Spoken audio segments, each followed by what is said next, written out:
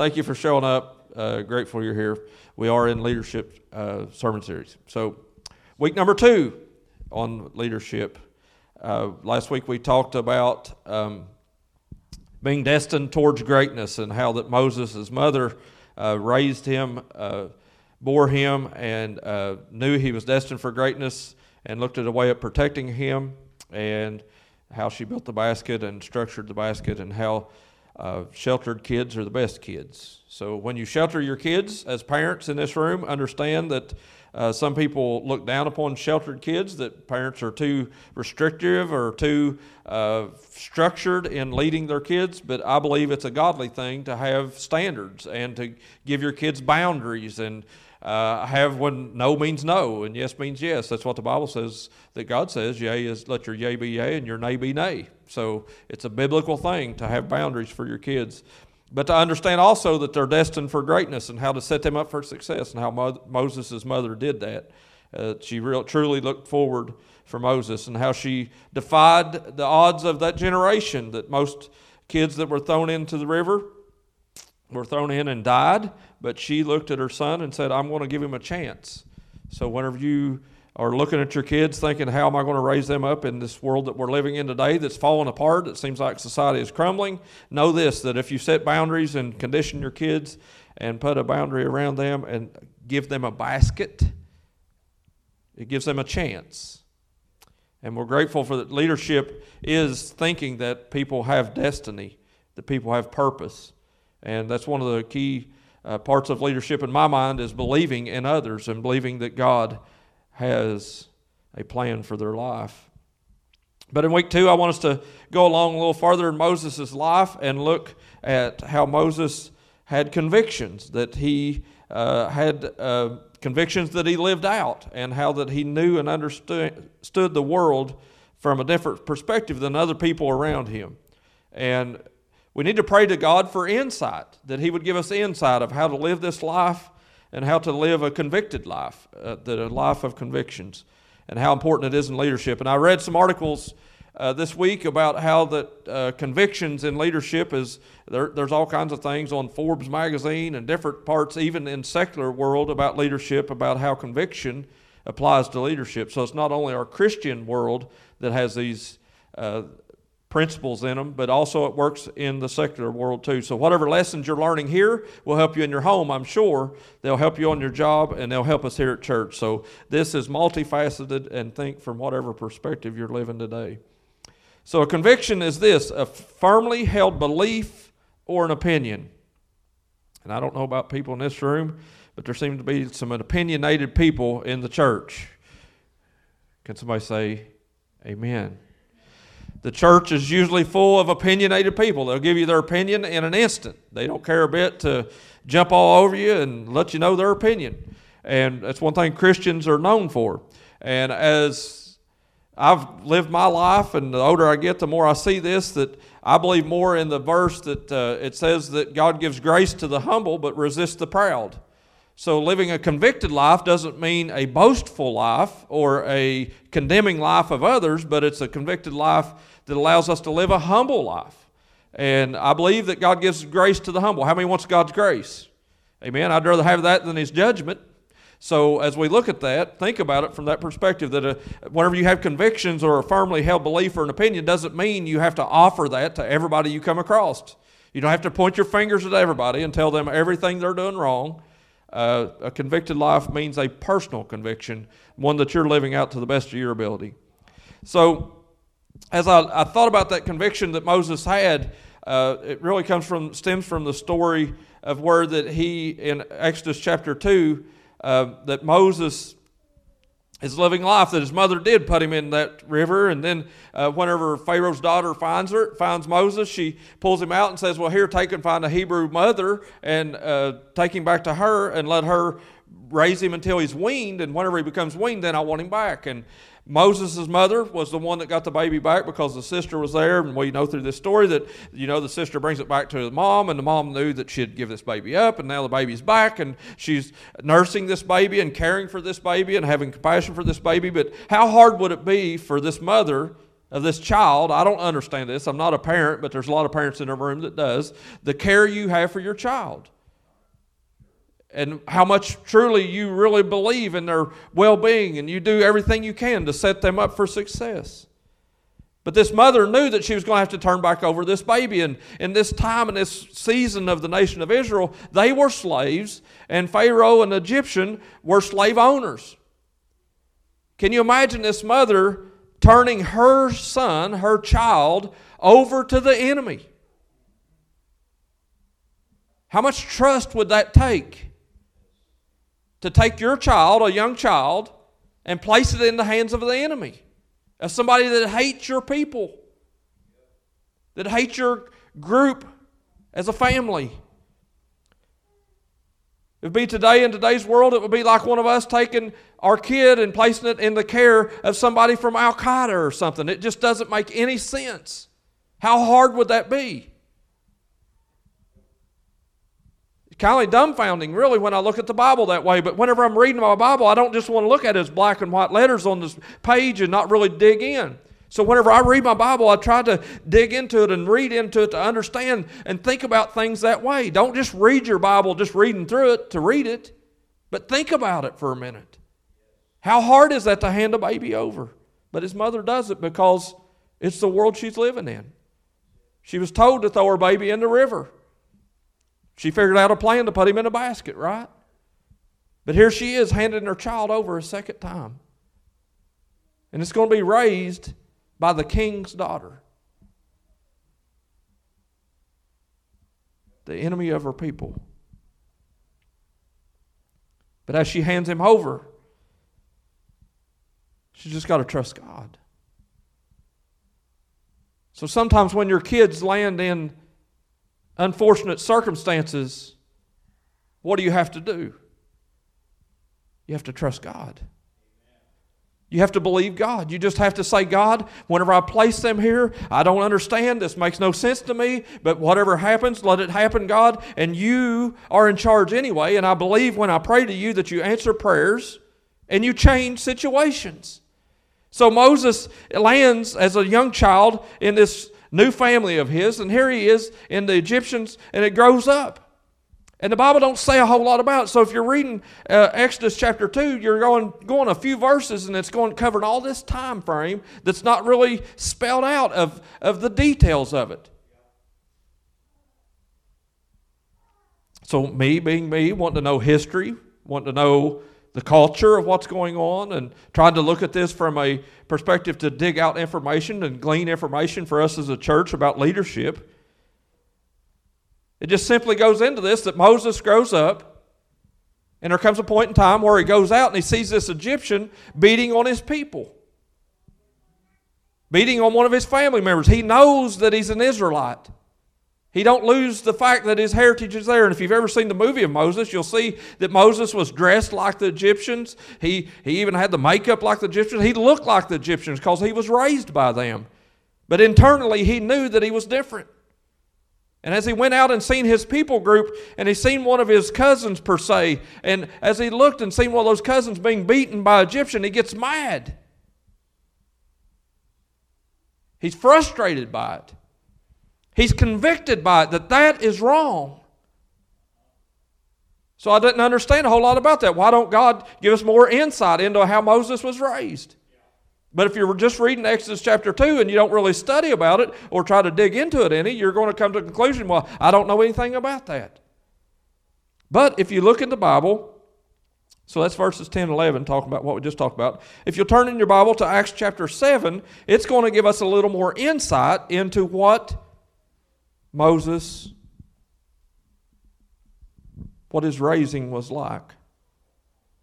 Acts chapter 7, verse 22, it says, "And Moses was learned in all the wisdom of the Egyptians, and was mighty in words and in deeds." Moses was learned in all the wisdom of the Egyptians, and was mighty in words and deeds. And we know today in this world that we're living in that words matter. Amen? The Bible says that the power of life and death is in the tongue. We was raised up as kids. They said sticks and stones might break my bones, but words will never hurt me, right? But that's not true. Words hurt. So we got to be careful in our speech. We got to be careful in what we say. And sometimes in the heat of the moment or in the middle of an argument or something like that, and maybe this is between a husband and a wife, that you'll say words that are hurtful, that are harmful, that carry on and go on and on. Uh-oh, Mackenzie's looking at Lathan. Oh, she hurt you. Oh, that's what it was. Lathan was looking at Mackenzie. He's a big crybaby anyway. They tell him to, right, Josiah? Lathan's a tough guy and cried at a concert yesterday. It's very touching. I love it. I've been there and done that. So I love crying. Crying is a sign of strength, not of weakness. Amen? I love crying. Crying's the best. Makes you feel better. So if you need a good cry every now and then, don't look around and think everybody's going to think I'm weak. I'll think you're strong. If you cry at church, I love it. Crying's a good thing. So Moses knows that words matter. But sometimes it's not just words that we need to live out or talk about in our Christian faith. It needs to be deeds. It needs to be our actions. Let my actions line up with my words. Don't let me just say that I'm a Christian, but let me be a Christian. Let my actions prove what I'm saying I am. And as a young man that gave my heart to Jesus at the age of 23. I was working construction. I talked to John about this past week, that whenever I first become a Christian, it was kind of hard on a job site because these job sites have these C boxes things, and Ryan's a construction worker, and there's some rough people, these construction workers. I mean, there's a lot of cussing and a lot of bad business goes on in construction world. But I decided that when I got saved, I really wanted to be saved. That I didn't want to be embarrassed by my salvation, right? So on my welding helmet, I still got it at home, my original welding helmet. I've got it, and I drew this Christian ichthus fish symbol on my welding helmet. That way, whenever somebody seen my welding helmet sitting on the break room trailer, or if I was sitting there performing a task in welding, that they walked by and there's a flash going on, that they would see this Christian symbol so they knew I was a Christian. I wanted it to be known. I was proud of the fact that I did become a Christian. But at the same time, whenever you begin to profess you're a Christian, that automatically brings about everybody else looking at you saying that you're not. They begin to inspect your life. And then they'll tell you how all of your things that you're saying you're a Christian, they'll look and they'll tell you every reason you're not a Christian. And they'll pick you apart and say, well, you can't do this and you can't do that, and I can't believe you say you're a Christian and still do this. Wherever you say you're a Christian and become saved, doesn't mean you're perfected in an instant. Amen? That sanctification isn't an instant thing that you walk up to an altar or pray to God for salvation, that all of a sudden, and yes, there is a washing and a cleansing that takes place, and you can feel your heart lightened, and you can feel like a burden lifted off your shoulders when you become saved. But that doesn't mean that the actions you're going to walk out from that is always going to be perfect for the remainder of your life. Can anybody say amen? But the deal is, do I want to live it? Or am I just saying it? Moses, in his leadership abilities, knew that his actions were as important as his words.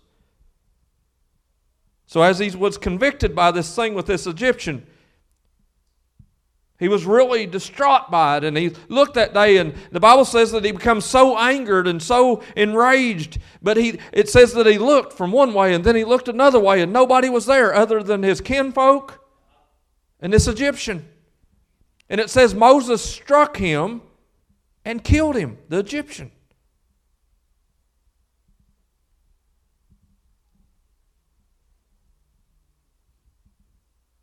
And as this said about it, made me go and look at this from a whole different perspective than I ever have before.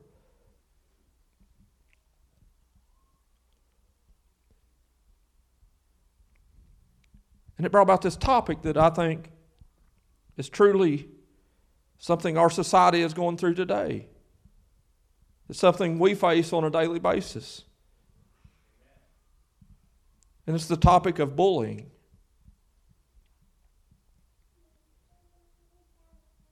And I would like to go on the record and say this, that bullying is wrong. Well, is Ernie the only person in this room that believes that? What's the rest of Ernie? It's me and you versus them. I'm going to give you one more opportunity. I would like to go on record as a church, the Bridge Church, and say bullying is wrong. Amen. But as Moses looked at this bully, bullying his people, he bullied him. So does it make it all right to bully a bully? No.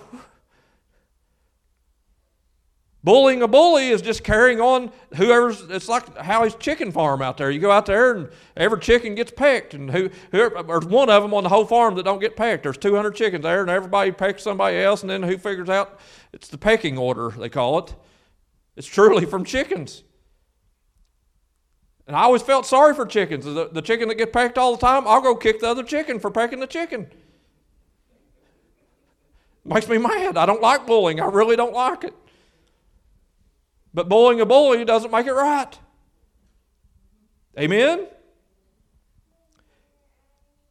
I'm not saying let bullies carry on their actions without any repercussion. I'm saying when it becomes an act of bullying, a bully, you're just as much in wrong as the bully was. But I will say this.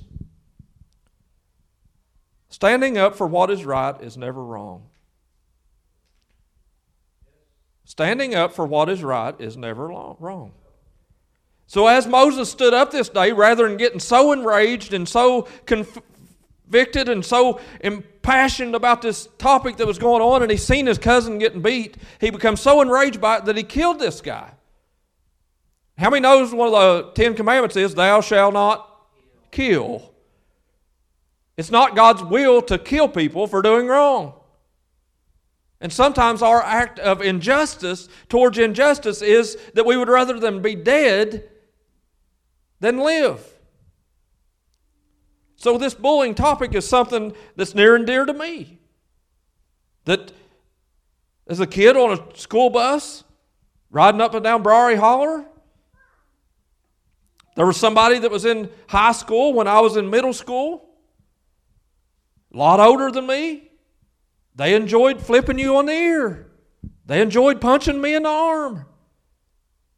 They enjoyed it for some reason. It brought excitement to their life that they was capable as a senior to pick on this little 8th grader. And it becomes so entrenching to me that I just feared going to school every day.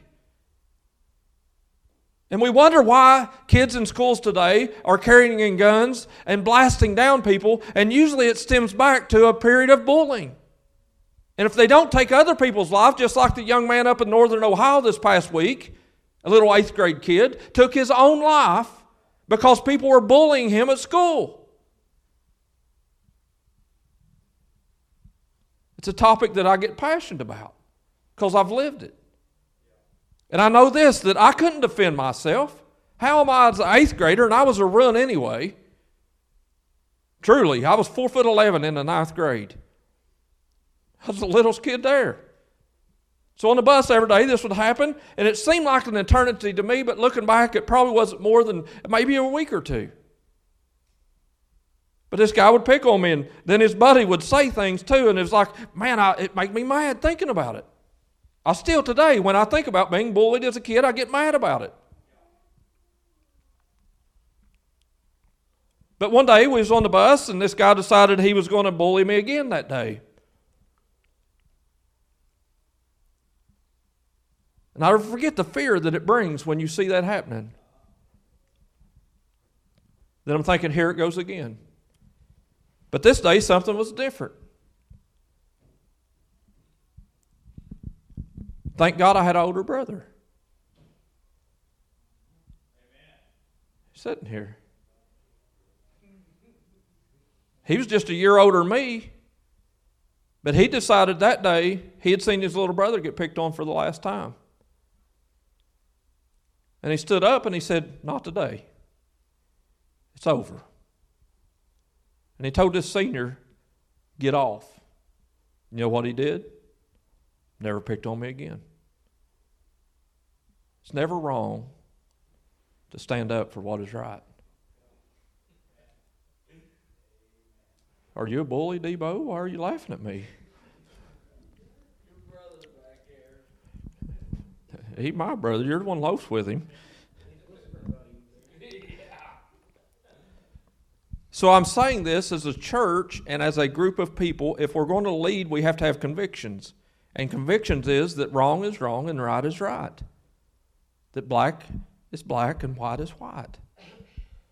So if you know of harmful kids in harmful situations or in this bullying type world, there's nothing wrong with standing up and saying it's wrong. And there needs to be some adults doing that. Amen? That it takes adults to stand up sometimes and say it's wrong. But I'm not about bullying the bully. I'm not about being, as a group, getting together and bullying somebody else. I'm just about saying right is right and wrong is wrong. And I think if we as Christians in leadership roles that we're in, and there's bus drivers at this church, there's teachers at this church, there's custodians, there's all different types of people at our church that can impact kids in school. And if we can set the tone that bullying is wrong, that adults stand up and say it's wrong, and openly profess that and confess that before others, that those words will matter. They will have an impact on the situation that kids are in. I'm not telling you to go bully a bully. I'm just about telling them that it's wrong. Let's stand up for the weak among us. Let's stand up for those less fortunate than us. And it doesn't even go as far as just in school kids because it carries on throughout life. Amen? Kid bullies turned into adult bullies. Doesn't make it right. So whenever you're sitting there and you've got a pretty good income yourself and you've got a pretty good way of life yourself and you go to a restaurant and there's some little mom of kids there that's maybe a single mom and she's there waiting on tables and she's worked 2 jobs that day and had a bad day and she comes out and don't have the same lease on life that you do, it's not your responsibility to sit there with a Christian smirk on your face on Sunday and tell them how wrong they are and tell them how bad of a job they're doing and point them down on them and say, why don't you just pull up your bootstraps and climb on up the ladder of success? That makes us no different than that bully on the school bus. Amen? And some people say, I'll tip when they do a good service. Me and Leslie, we try to tip no matter what kind of service we get because I don't know what kind of day that young girl's had. I don't know what kind of life she's living at home. One thing a preacher told me a few years ago was this. How do you want to know who to help? That's a question that comes up. Who should I help? And he said this. He said, anybody you wouldn't trade places with. That made it pretty clear for me. Who should you help in society? Anybody you wouldn't trade places with. And that takes on a lot. Amen? So Moses had this principle of convictions. And sometimes you take it too far. And that's what I'm saying. Bullying a bully is wrong. But standing up for what is correct. And as I think back through society and I think back through the church culture of how leadership and convictions and leadership matters, I couldn't help but think about Martin Luther. As he had a conviction about this thing as he was studying through the Bible and reading the Bible and trying to understand God's principles in his life in the culture he was living in where the Catholic Church dominated the world. That poor people had to pay penitence and had to pay for their salvation. How many of you today would like to have to pay for your salvation? Martin Luther stood up and nailed 99 theses to the doors of the church and said, it cannot happen that way. I'm standing up for the weakest among us, and I'm saying with these convictions, I'm nailing things to the church door to say the church is practicing wrong principles. Standing up for what is right is never wrong. So I look all the way through the Bible and think through these things, that as we think about Daniel in the lion's den, and how that Daniel was there, and he knew that he had to stand up, and he knew that he was in this kingdom and this other world, that he was living in this condition, that he knew he couldn't bow down to a false god. It placed him in a lion's den. Sometimes when you stand up, you'll end up in situations that you wouldn't have ended up in if you would have bowed. How many believes our Christian faith is worth fighting for, is worth standing for, is worth taking up for?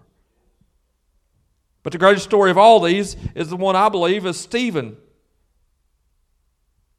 He shared the truth, and actually the verse that we read a minute ago in Acts chapter 7 is actually the words of Stephen. He was the first martyr of the church. So the first person ever killed for being a Christian in the church, as far as we know of, is this guy named Stephen. And as he's standing in Jerusalem and he's telling these people the truth about Jesus and telling them about salvation and telling them about all these things that Jesus did, there's people there that wanted to kill him for telling the truth. And he knew this was going to happen, and he told the truth anyway. He stood up anyway. And we wouldn't know the things we know about Moses except for the fact that in the Bible, that it's in Acts chapter 7, where Stephen is telling these truths. It's important for us to do what is right. So in leadership, to have a principle of convictions is a good thing. A wise pastor a few years ago told me that there's a difference between condemnation and conviction. He said, too many Christians in the world today want to condemn others rather than pray for conviction of others. And I don't know about you, but if you've ever lived through conviction, where that you can feel God drawing you, that you can sense the Holy Spirit moving in your heart and moving in your life and calling you to come towards Christianity and to attend church and do things, when you know that conviction is there that draws you like a magnet, God wasn't condemning you to come. He was convicting you to come.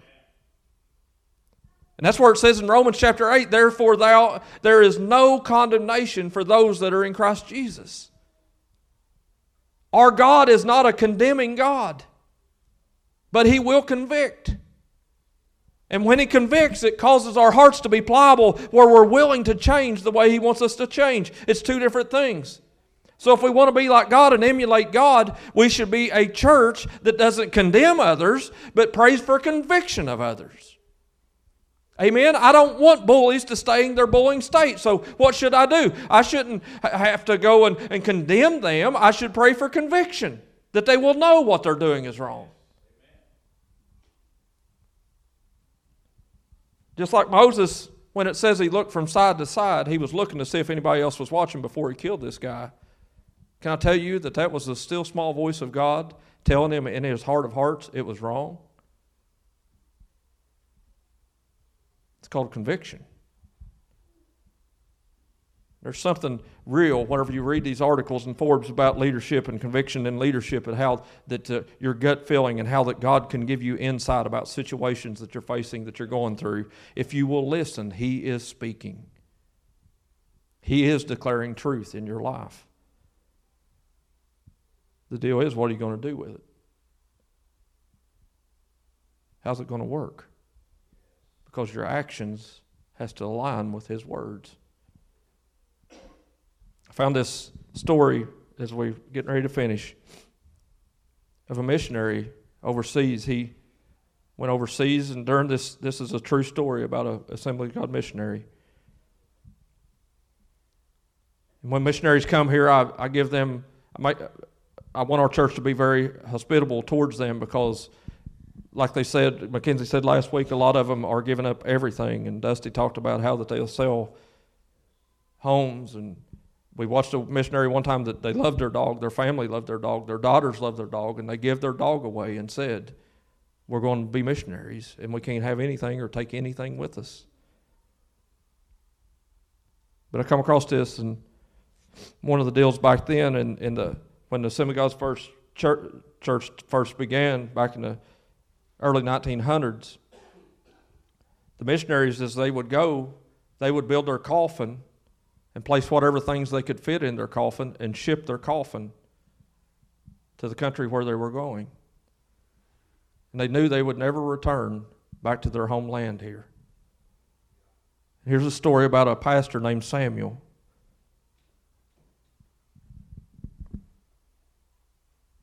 He went to this foreign country, and he was there to plant a church, and he helped build a good Christian nation in this church. And as he did, he was in the midst of a Muslim nation. So these Muslims looked at him, and one of the Muslim leaders said, "Pastor Samuel must die." And he said, "Make sure it happens." And he had 2 armed guards there with him, and the 2 armed guards took weapons, and they went to carry out this Passad order. Because Passad was a leader of a fanatical anti-Christian organization in South Asia. Pastor Samuel had defied his warnings too often. Now he would pay with his life. For more than 20 years, Pastor Samuel had ministered in the area. Through God's blessing, a strong Assembly of God church had been planted. But these victories had not come without opposition. Now his life was being threatened. As he walked towards the church this day, Pastor Samuel struggled with the question that plagued his mind.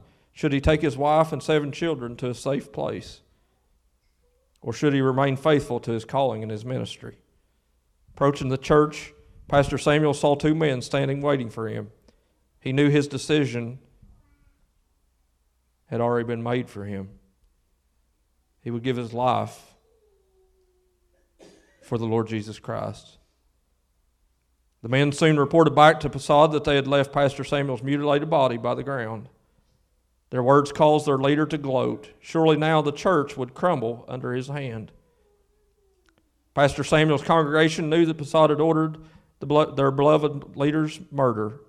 They also knew that Passad would not be brought to justice because his organization had powerful political connections. But they refused to give in to evil. Everybody say it with me. It's never wrong to stand up for what is right. Shortly after the killing, 2 bold women from the church approached Passad and tried to give him the gospel tract. Passad tore up the tract, flung the pieces in their face, and cursed them. Enraged, he got into the car and drove away. A short time later, he was injured in an automobile accident. While he was recuperating in the hospital, a woman who did not know Passad's situation gave him a gospel tract and witnessed to him. This time, the message of Christ's love touched the murderer's heart. Under great conviction, he surrendered his life to Jesus. This turn of events caused turmoil among Passad's people. Ordered to deny his faith, he remained steadfast. In humiliating ceremony, he was cast out of his family. He also signed a legal document surrendering his rights as a member of his high social class. Members of the congregation,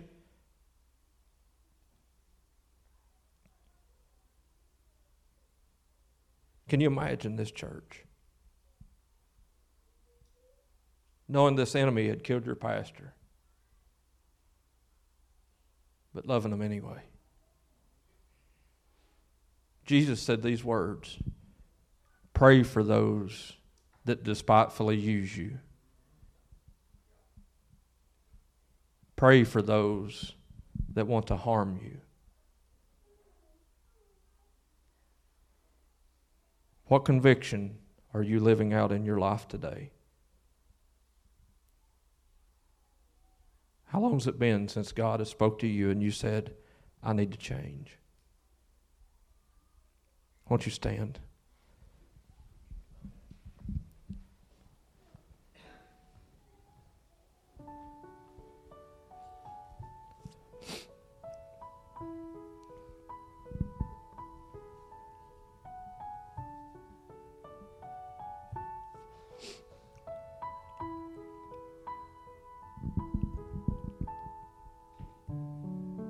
It's never wrong to stand up for what is right. I want everybody here to bow your head and close your eyes. And I really want you to pray and ask the Holy Spirit to to show you how this message is speaking to you. Pray for Him to condition your heart. So everybody just pray and say, Holy Spirit, what are you saying to me today through this message?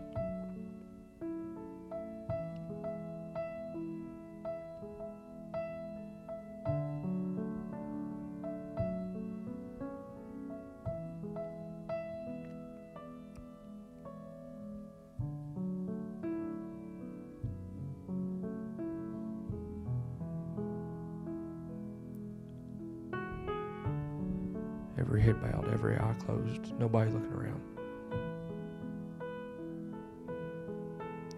Is there anybody here today that would say, Pastor,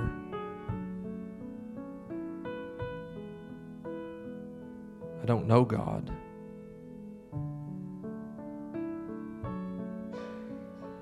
Or I've known Him at one point in my life and I've walked away from Him.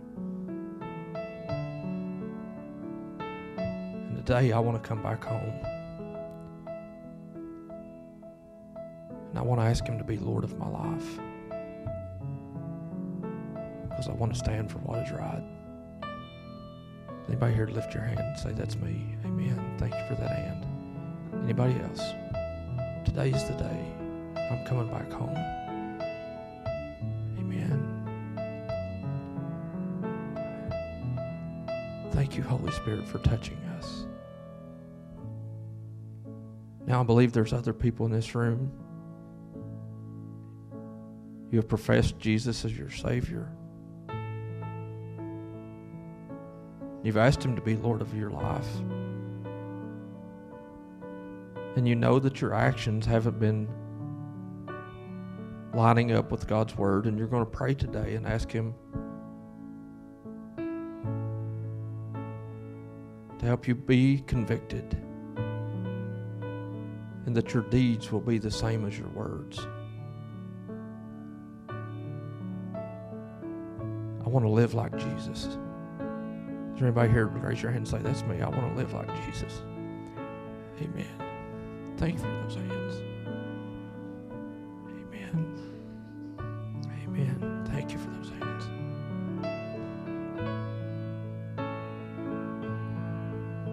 I want everybody here to pray this prayer with me. Everybody say, Heavenly Father, I come to you in Jesus' name. I'm asking you, forgive me for my faults, for my failures, for my sin. Help me to live a life that is pleasing to you. Convict me when necessary. Help me to live like you so I can make eternity my home in heaven. In Jesus' name. Amen.